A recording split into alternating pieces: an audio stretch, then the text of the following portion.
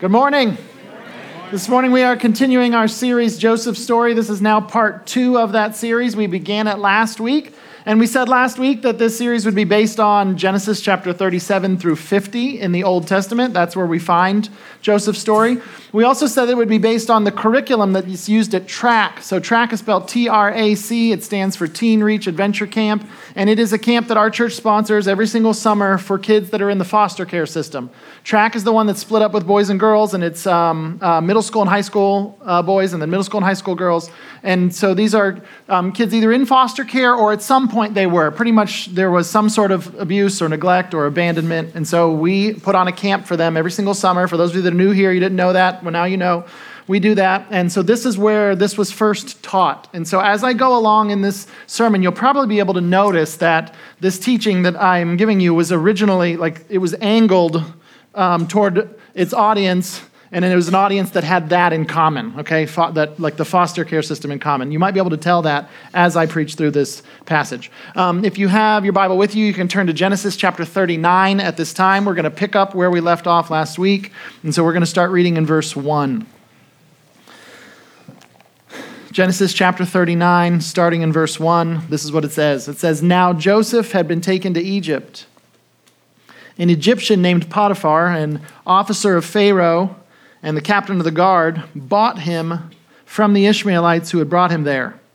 So we see that what our story picks up today right where it left off last week, in that Joseph is a slave in Egypt, right? Last week we read that he was taken off to Egypt as a slave, and here he is a slave in Egypt. He has been purchased by a man named Potiphar. We said last week that Joseph was born into a dysfunctional family. His brothers hated him. They wanted to kill him. They ultimately sold him into slavery, and that's why he's in the predicament that he's in at the point of the story that we are at. At this point of the story, he is probably around 17 years old, okay? The reason that I say that is, if you remember last week, the story of the portion of the story that we learned last week, it flat out said he was 17 years old. Do you remember that?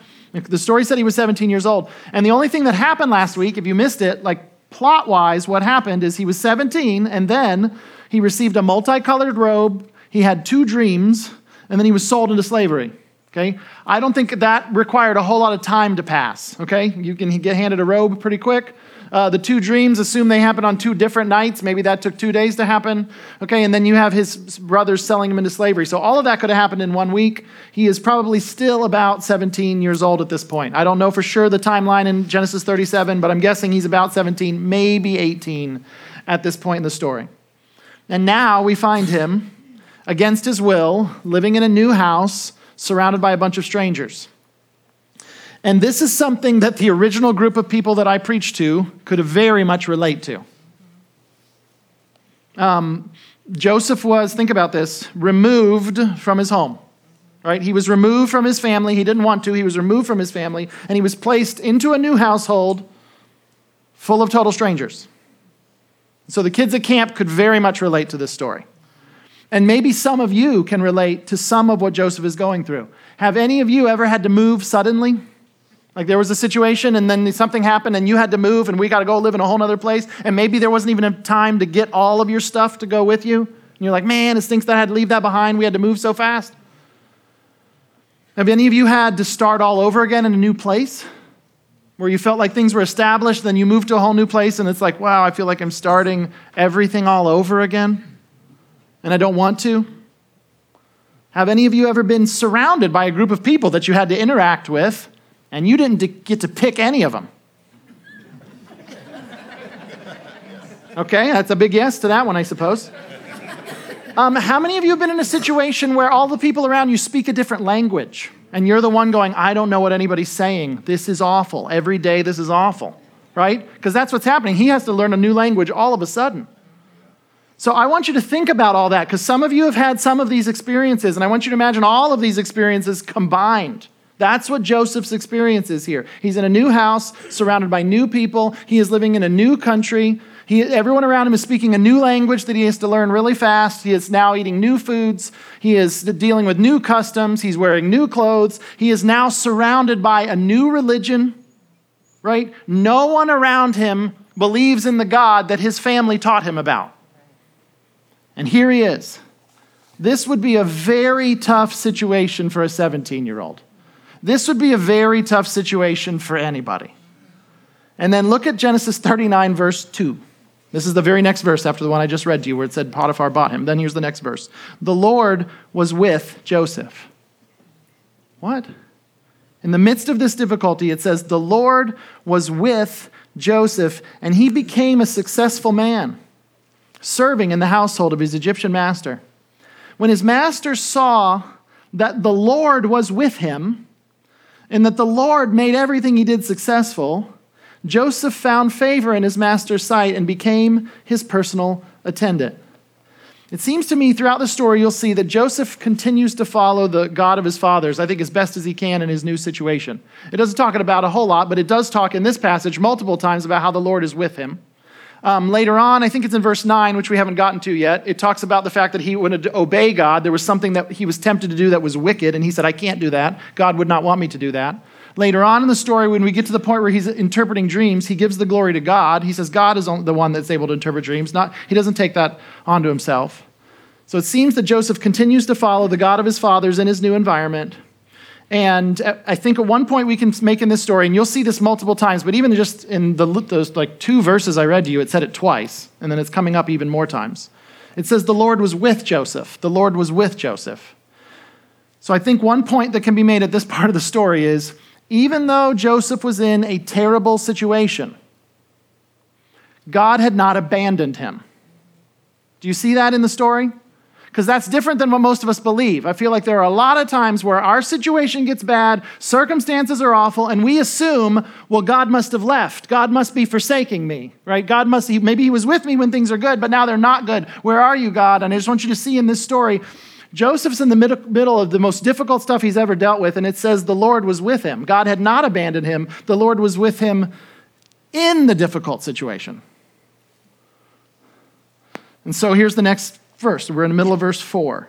Potiphar also put him in charge of his household and placed all that he owned under his authority. From the time that he put him in charge of his household and of all that he owned, the Lord blessed the Egyptian's house because of Joseph. The Lord's blessing was on all that he owned, in his house and in his fields. He left all that he owned under Joseph's authority. He did not concern himself with anything except the food that he ate. It seems that God blessed Joseph and even blessed the people around him, including Potiphar, and blessed him in such a way as to make this difficult situation as good as it could be. Like God blessed him to the point that he made a bad situation as good as it could be without taking him out of the situation. But then there's a huge turn in the story in the middle of verse 6. Now Joseph was well built and handsome. Oh, that's great. That seems like a blessing. You'll see. Not so much in this case. Verse 7, after some time his master's wife looked longingly at Joseph and said, "Sleep with me." But he refused. "Look," he said to his master's wife, "with me here, my master does not concern himself with anything in his house. He has put all that he owns under my authority. No one in this house is greater than I am. He has withheld nothing from me except you, because you are his wife. So how could I do such a great evil and sin against God?" This is an interesting verse. It seems to me Joseph believed that doing sexual things with Mrs. Potiphar would be a sin. Not only would it be a sin, it seems to me, based on what he says, he believes that it would have been a sin against Mr. Potiphar, and it would have been a sin against God. Do you see that? Right? Why would I do such an evil and sin against God? We live in a world where a lot of people say that it is fine to do sexual things with just about whoever you want. The Bible teaches that sexual behaviors are only supposed to happen between a man and a woman who are married to each other. It looks like Joseph understood and believed at least some of that when he said, "How could I do such a great evil and sin against God?" Right? Not just this wouldn't be good for my career. Like he was saying, there is a God who has some sort of rules, some sort of boundary, some sort of design for this, and doing what you're proposing would be wrong. So, verse 10, although she spoke to Joseph day after day, he refused to go to bed with her. Now one day he went into the house to do his work, and none of the household servants were there. She grabbed him by his garment and said, sleep with me." But leaving his garment in her hand, he escaped and ran outside. Joseph is a good role model for us in that when there was a sexual temptation, he ran from it. He didn't stroll from it. He didn't walk away from it. He didn't back away from it. He ran away from this situation. And maybe this part of the story can serve as a reminder, especially to those of us in this room who say that we know God and we do really want to please God. If there is a time when you are tempted to do sexual things with someone you're not married to, or even a temptation to enjoy sexual sin, like on your phone, it's good to get away from those situations as soon as you can, as quickly as you can. He runs away in this case. Now look at verse 16. She put Joseph's garment beside her until his master came home. Then she told him the same story meaning that she had told the other servants earlier. "The Hebrew slave you brought to us came to make a fool of me." You can tell by the context, she basically accuses him of trying to rape her. "But when I screamed for help, he left his garment with me and ran outside." Is she telling a lie here? Yes, she is. Verse 19, when his master heard the story his wife told him, "These are the things your slave did to me," he was furious and had him thrown into prison where the king's prisoners were confined. So Joseph was there in prison. What a terrible part of the story. Joseph did the right thing and got punished for it. Do you see that? I think some people don't think that is a thing. And you need to know that is definitely a thing. People go, well, if you just do the right thing, everything will turn out okay. That is not true, okay? Joseph did the right thing. He got punished for it. We do need to know that that happens. Joseph's in a bad situation. And at this point, the situation gets even worse. And it's not his fault. He hasn't done anything wrong. And then look at the next verse. Almost seems ridiculous if you really don't know God. Look at this, Genesis 39:21. "But the Lord was with Joseph." This is right after Joseph was in prison. Here's the next sentence. "But the Lord was with Joseph and extended kindness to him." What? It does not seem like the Lord is with him. It does not seem like the Lord is being kind to him. But that's what it says. Now, what's it referring to? It's referring to what it says next. "The Lord was with Joseph and extended kindness to him." Now look at the rest. "He granted him favor in the eyes of the prison warden. The warden put all the prisoners who were in the prison under Joseph's authority, and he was responsible for everything that was done there. The warden did not bother with anything under Joseph's authority because the Lord was with him, and the Lord made everything he did successful." I want you to notice God does the same thing again. He does not immediately remove Joseph from the bad situation, but he blesses Joseph in the midst of the difficult situation. Now, I'm going to go ahead and summarize the next two chapters without reading them. Today, we're covering Genesis 39, 40, 41. That seems crazy, but we're doing it. And I'm going to go ahead and summarize these next two chapters of what happens next. Joseph is in prison, and there are two other prisoners that are there. I'm sure there's lots of other prisoners there, but two that are particular characters in this story. If you remember, at the end of chapter 39, it said that the prison that Joseph was placed in was the prison that the king's prisoners were held in. So the king, which would be the Pharaoh of Egypt, when he threw people in prison, there was a special high-level prison that for his prisoners, and that's the one that Joseph was in. So Joseph meets these people who previously worked for Pharaoh. One of them is the cupbearer, and the other one is the baker. And so Pharaoh's baker and Pharaoh's cupbearer are there in prison with Joseph. I don't know how much time passes, but at some point, they both have a dream. I mean, I guess they didn't have the same dream. One guy had a dream, another guy had a dream, but they both had these two dreams, one dream for each guy, on the same night. So they woke up the next morning, each talking about these dreams that they had, and they're talking about it in the prison, and Joseph says, God knows what dreams are all about, and he says, "Tell me your dreams," and he interprets the dream of the Pharaoh's cupbearer and the Pharaoh's baker. So the cupbearer says, "Okay, I'll tell you my dream. There were 3 branches that had grapes on them, and in my dream, I was there squeezing the grapes that came from these branches into a cup for Pharaoh." And Joseph says, "I'll tell you what the dream means. It means you're going to be restored to your former glory. You're going to go back into your, right now you're in prison, but not anymore. In 3 days," that's what the 3 branches stand for. The 3 branches stand for 3 days. 3 days from now, you will no longer be imprisoned. You will have your job back. So things stink right now, I get that. But in 3 days, you will be out of here, and you will be back employed by Pharaoh. So I'm sure he was very happy to hear that. And then the baker hears that it's a positive thing, and he's like, "Well, let me tell you about my dream. And so the baker says, I had a dream that I had these baskets of bread that were on my head. I was balancing 3 baskets on top of my head, and then there were these birds that were eating bread out of the top basket. What does that mean? And Joseph apparently goes, yours is not a good one. The 3 baskets also refer to 3 days. 3 days from now, you're going to be executed. So the cupbearer, his head will be lifted in the sense that he will be promoted back to his previous position. Your head will be lifted off of your body. You will be dead 3 days from now. Which I'm sure he's going, wait, why does he get that and I get this? But Joseph's not the one that writes the mail. He's just delivering it here. He's saying this is what's happening in 3 days. Now, I don't know if the baker, I don't know how seriously he took him. Like, I don't know if he was panicking for the next 3 days, thinking these are the last 3 days of my life. Or if he's sitting there thinking, well, I don't know if that's going to come true. This is just some dude in prison with me. I don't know if what he says is true. But 3 days later, exactly what Joseph said would happen happens. 3 days later, the cupbearer is called out of the prison and restored back to his position, and on that same day, the baker is executed. Now, Joseph was so confident that his interpretations were correct, like he knew it was going to happen. And so he asked the cupbearer, hey, since you are going to be restored in 3 days, like since I know for sure you are going to have Pharaoh's ear next week, would you please tell him about me? Would you please get me out of here? I'm a Hebrew who was essentially kidnapped and brought here. I shouldn't even be in this country. I have not broken this country's laws, and yet I'm in this prison. Like the whole thing is unjust. You are about to be in the presence of the most powerful man in the country. Could you please tell him my story? Could you please get me out of here? Well, the cupbearer 3 days later is restored to his position, but at least on day 1, he doesn't tell Pharaoh about Joseph, and he doesn't do it on day 2, and he doesn't do it on day 3, and he doesn't do it on day 4. And in fact, he forgets about Joseph, and 2 years go by.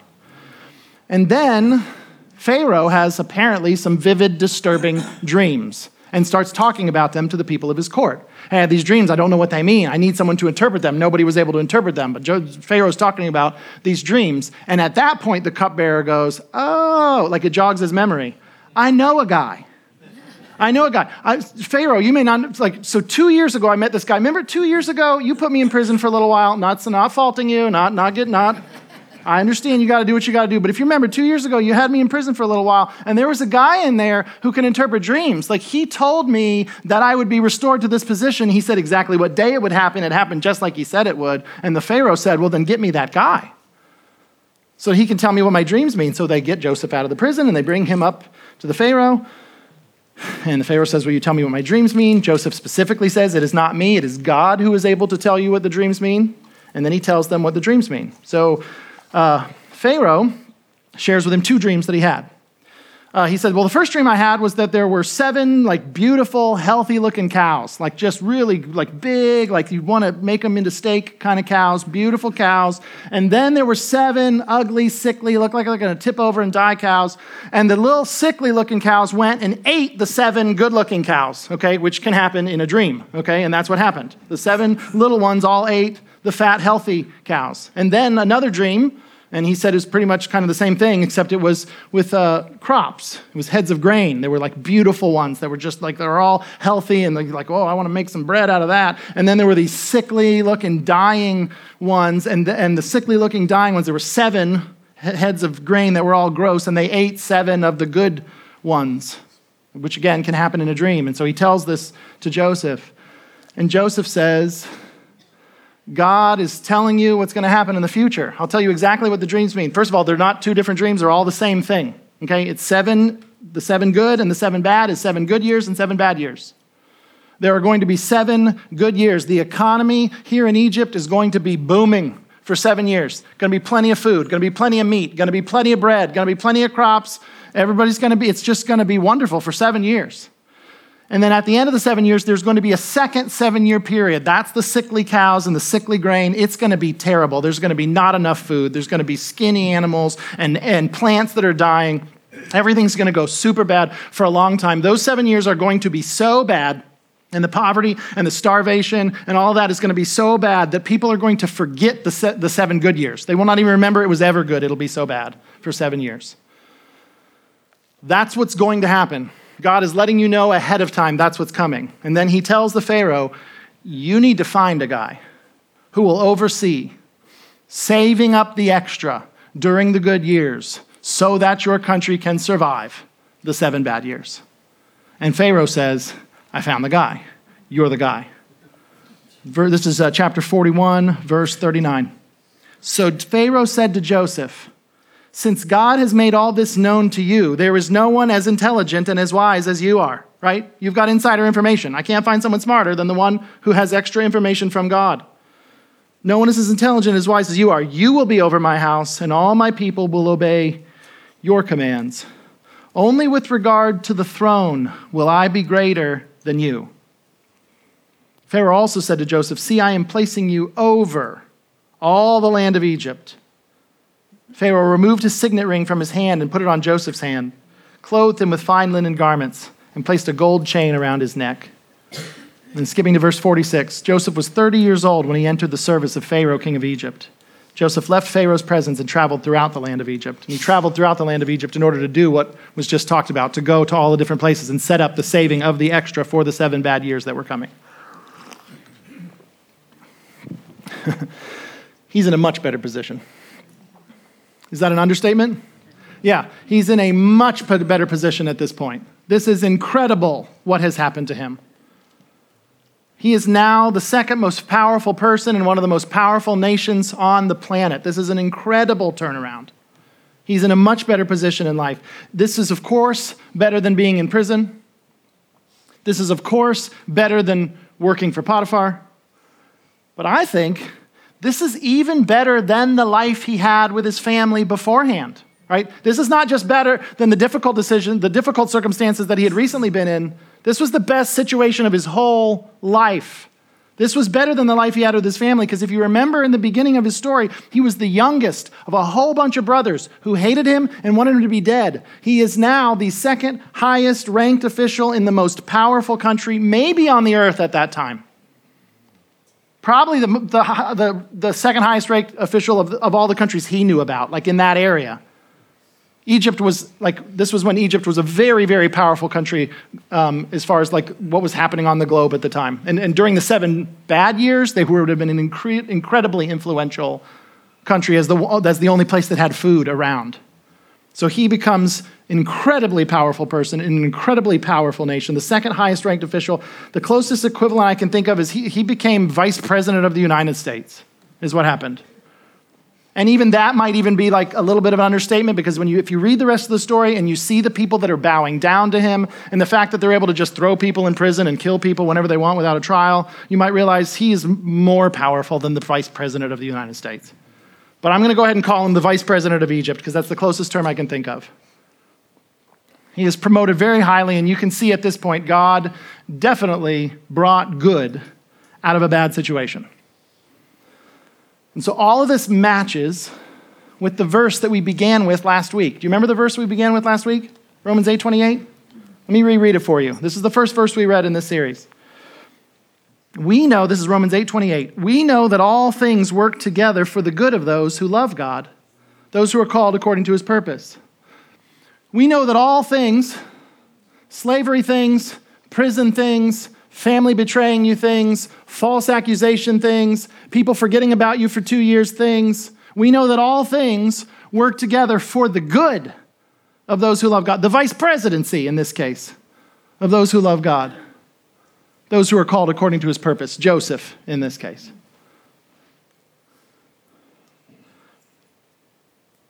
So one of the things I wanted to leave you with is the importance of trusting God in the middle of your story.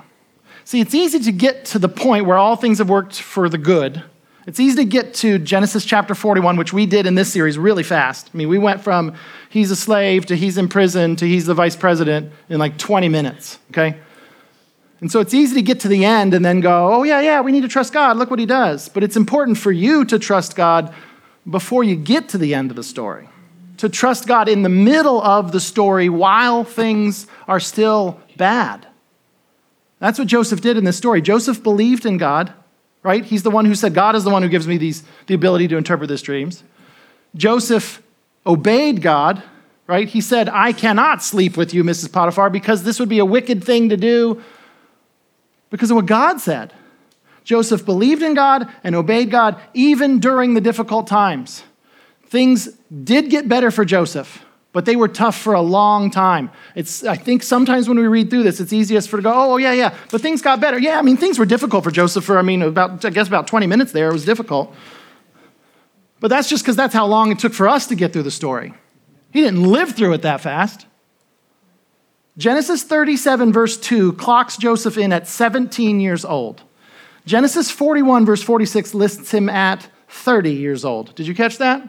If you do the math, you can figure out it was approximately 13 difficult years. It's important to believe in God and obey God even during long stretches of difficulty. Now, it might sound like we could just wrap up right now, because doesn't that sound like and that's the moral of the story. Let's close in prayer. I think we could wrap up the whole lesson right now with just an exhortation for you to keep being faithful. But there is one last thing we've got to cover. It feels good to end it there, but we've got to cover something really big, and so I got to bring this up. This is really important for you to consider as we try to figure out what this story has to do with our life. So here's the truth. You ready for it? Not everybody gets to be vice president. Is that true? Yes. Not everybody gets to be vice president. The message of the story of Joseph cannot be, the takeaway for us cannot be faithful to God during hard times, and then after approximately 13 years, you will become the vice president. That cannot be the point, because that doesn't happen to everybody, right? It couldn't happen to everybody. There aren't enough vice presidencies available for that to happen to everybody. And if you look around in your own life and you look around at people around, you will see that there's some people whose lives are difficult and they trust God and they're faithful to Him and they obey Him, and their life is difficult for longer than 13 years. You will see some people who trust God and their life is difficult their whole life, and then they die. And there isn't any obvious promotion or blessing here on earth. So how can Romans 8:28 say all things will work out for the good of those who love God? Okay? We look at the verse, and we can, in fact, go ahead and put it back up there. We could look at the verse and we could go, well, certainly this verse applied to Joseph. Yeah, all things work together for him, and he loved God. Yeah. But this verse isn't about Joseph. This is in the New Testament, and this verse is written as if this could be true for anybody who loves God and is called according to His purpose. How in the world can Romans 8:28 say all things will work out for good for those who love God? Yes, in the case of Joseph, but anybody? Us? How can Romans 28 make that promise? And the answer to that question, in order to answer that question, we've got to proclaim the gospel of Jesus Christ. So I'm going to do that in two ways. First is I'm going to show you a video that we showed at camp. So this video is going to present the gospel. Then afterwards, I'm going to present the gospel in my own words. This video is by a musician and poet and rapper who is from out of the Los Angeles area. His stage name is Propaganda. Okay, his real name's like Jason. But anyway, but he goes by Propaganda, and I'm going to just show you this poem that he performs, where he explains the gospel. We showed it at camp to the kids. I'm going to show it to you, and then afterwards I'm going to explain the gospel in my own words. But go ahead and, if you would, play that video at this time and pay attention.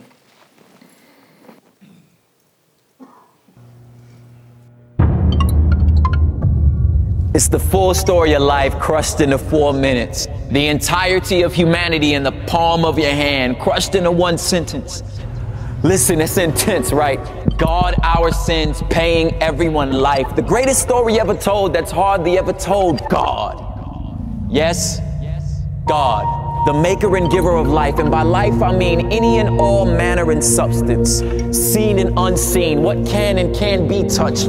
Thoughts, image, emotions, love, atoms, and oceans. God. All of it is handiwork, one of which is masterpiece, made so uniquely that angels look curiously. The one thing in creation that was made with His imagery, the concept so cold. It's the reason I stay bold, how God breathed in a man and he became a living soul. Formed with the intent of being infinitely, intimately fond. Creator and creation held in eternal bond. And it was placed in perfect paradise till something went wrong. A species got deceived and started lusting for his job. An odd list of complaints, as if the system ain't working. And used that same breath He graciously gave us to curse Him. And that sin seed spread through our soul's genome. And by nature of your nature, your species, you participated in the mutiny, our sins. It's nature inherited. Black in the human heart, it was over before it started. Deceived from day one and led away by our own lust. There's not a religion in the world that doesn't agree that something's wrong with us. The question is, what is it? And how do we fix it? Are we eternally separated from a God that may or may not have existed? But that's another subject. Let's keep grinding. Besides trying to prove God is like defending a lion, homie. It don't need your help. Just unlock the cage. Let's move on how our debt can be paid. Short and sweet. The problem is sin. Yes, sin. It's a cancer, an asthma, choking out our life force, forcing separation from a perfect and holy God. And the only way to get back is to get back to perfection, but silly us. Trying to pass the course of life without referring to a syllabus. This is us. Keep up your good deeds. Chant, pray, meditate. But all of that, of course, is spraying cologne on a corpse. Or you could choose to ignore it as if something don't stink. It's like stepping in dog poop and refusing to wipe your shoe, but all of that ends with how good is good enough. Take your silly list of good deeds and line them up against perfection, good luck. That's life past your pay grade. The cost of your soul, you ain't got a big enough piggy bank, but you could give it a shot. But I suggest you throw away the list, because even your good acts are an extension of your selfishness. But here's where it gets interesting. I hope you're closely listening. Please don't get it twisted. It's what makes our faith unique. Here's what God says is part A of the gospel. You can't fix yourself. Quit trying. It's impossible. Sin brings death. Give God his breath back. You owe him. Eternally separated. And the only way to fix it is someone die in your place. And that someone gotta be perfect, or the payment ain't permanent. So if and when you find a perfect person, get him or her to willingly trade their perfection for your sin and death in. Clearly, since the only one that can meet God's criteria is God, God sent himself as Jesus to pay the cost for us. His righteousness, his death, functions as payment. Yes, payment. Wrote a check with his life, but at the resurrection we all cheered, because that means the check cleared. Pierced feet, pierced hands, blood-stained son of man, fullness, forgiveness, free passage into the promised land. That same breath that God breathed into us, God gave up to redeem us. And anyone and everyone, and by everyone I mean everyone, who puts their faith and trust in him, and him alone, can stand in full confidence of God's forgiveness. And here's what the promise is, that you are guaranteed full access to return to perfect unity by simply believing in Christ alone. You are receiving life. Yes, life. This is the gospel. God, our sins, paying everyone life.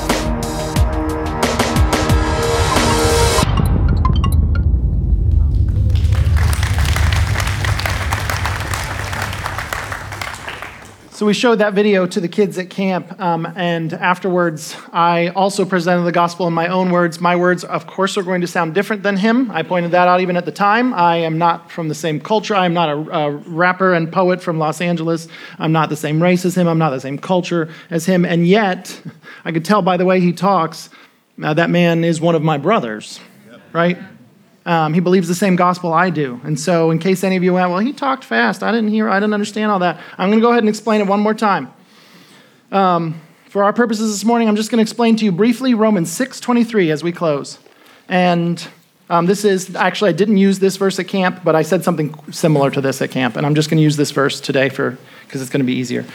Romans 6, verse 23. For the wages of sin is death, but the gift of God is eternal life in Christ Jesus our Lord. For the wages of sin is death, but the gift of God is eternal life in Christ Jesus our Lord. So I guess I'll start with the word wages. I think everybody in this room already knows what that word means, right? Wages are what you have earned or what you deserve. When someone gives you wages, that's what you had coming to you, right? Wages are what you earned or deserve.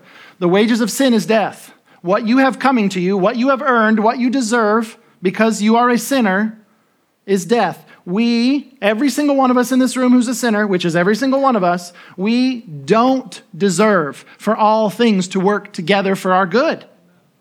We don't deserve that. We deserve death. We deserve punishment and judgment for our sins. And yet God gives us a gift. Okay, so that's when it says, all things work together for the good of those who love God. That good, that's what's being talked about here. That good is a gift from God. What is it? What's the gift from God? Well, it says it's eternal life. The gift from God is living with God in goodness forever. That's the good we don't deserve. That's the gift he gives. How in the world does he do that? In Christ Jesus our Lord. Jesus Christ is our Lord. If you remember in the Joseph story, over and over again, it said, the Lord was with Joseph. The Lord was with Joseph. The Lord was with Joseph. So this is our Lord up there, come down here. The Lord on earth, God in a body. And he died on a cross. Now this is interesting. He did not sin, and yet he died. According to the verse, the wages of sin is death. Jesus died on a cross, very famous. You don't even have to be a Christian to have seen crucifixes all over this country. Every time you pass, a Catholic church or just all over the place, right? We know that Jesus died on a cross. He died, but he didn't sin. So why did he die? If the wages of sin is death, he was accepting our wages, right? Not his own. He was taking on what we deserved, what we had earned, what was coming to us, he took. He was making, as propaganda said in the video, he was making a payment with his life on our behalf. He rose again, proving that he has the power to undo death, and he extends forgiveness of sins and eternal life to all who turn from their own ways and trust in him as the payment for their sins. So the short answer to the question that I asked earlier is heaven. Now, if you don't remember the question, I'll go ahead and re-say it. If not everybody can be vice president, if it's true that not everyone gets relief from the difficult things in this life, how can God promise things will work out for the good for those who love him? The answer is heaven. The gospel of Jesus makes a way for sinners to be promoted, not into the vice presidency, to be promoted into eternal blessing because of what Jesus did on our behalf. That is good news, and that is why it is so important to trust in Jesus. That's why it's so important to follow him, because it's the only way out of the slavery of this life, and it's the only way out of the prison that is hell. Let's pray. God, I thank you for this story and Joseph going before us and us being able to see 13 difficult years followed by you causing things to work out for his good. But I thank you for the New Testament, because we can look at that through the New Testament and realize, that's not just a thing that happened one time. That is the kind of thing you do writ large across the population of all the people who trust in you and love you. And so we thank you for that. Those of us who are in this room who already love you and trust you, we praise you for that and we thank you for that. And so we're in the midst of all things right now, and some of us are in the midst of good things. I'm sure some of us are in the midst of difficult things. But we look forward to when you will work out all good. And we thank you for sending Jesus Christ to make the payment so that that could be true in our lives. And for the people here who do not know you yet, I pray that they would follow you. I pray that they would trust in you. I pray that you would forgive them of their sins so that they would be brought out of that slavery and that prison. So I ask that you, by the power of your Spirit, would work in their lives today. And that we, those of us who believe in you right now and those of us who are going to believe in you real soon, together would be brothers and sisters who worship you for eternity because of what you've done for us. And so we love you and we thank you for the gospel. It's in Jesus' name we pray. Amen.